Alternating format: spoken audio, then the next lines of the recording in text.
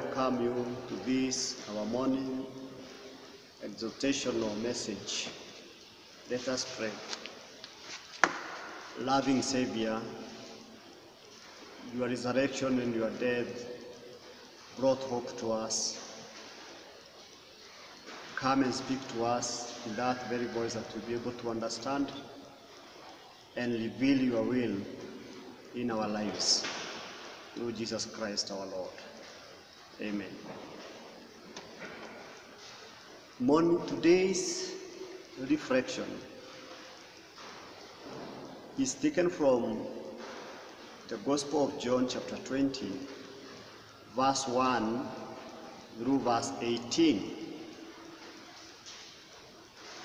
Our Lord Jesus Christ in this passage,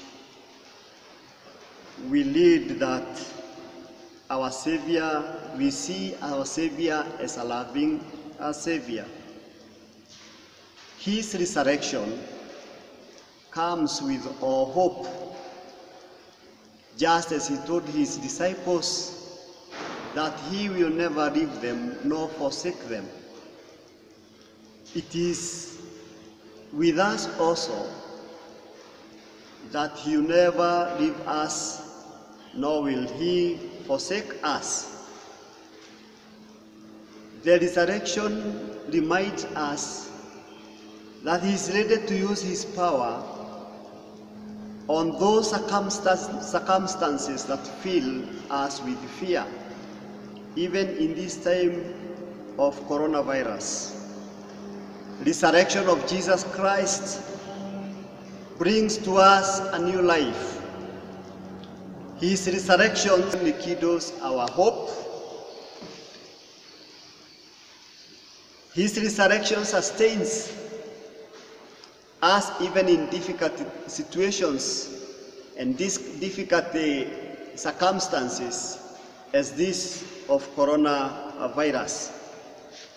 His resurrection recreates us even at this time of isolation. The women went to the tomb of Jesus Christ weeping, sobbing, frustrated, lead-eyed, confused, grieving. But after Jesus revealing himself to Mary Magdalene, she was excited to a point of calling him and shouting at him, Rabboni, which means teacher. And so she went back to the disciples, telling them that she has seen and met the Lord.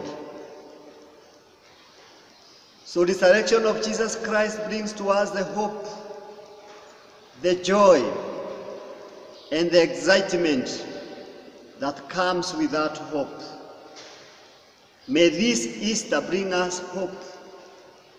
May this Easter bring us healing, even at this time that the whole world is sick, mentally, emotionally, and even psychologically.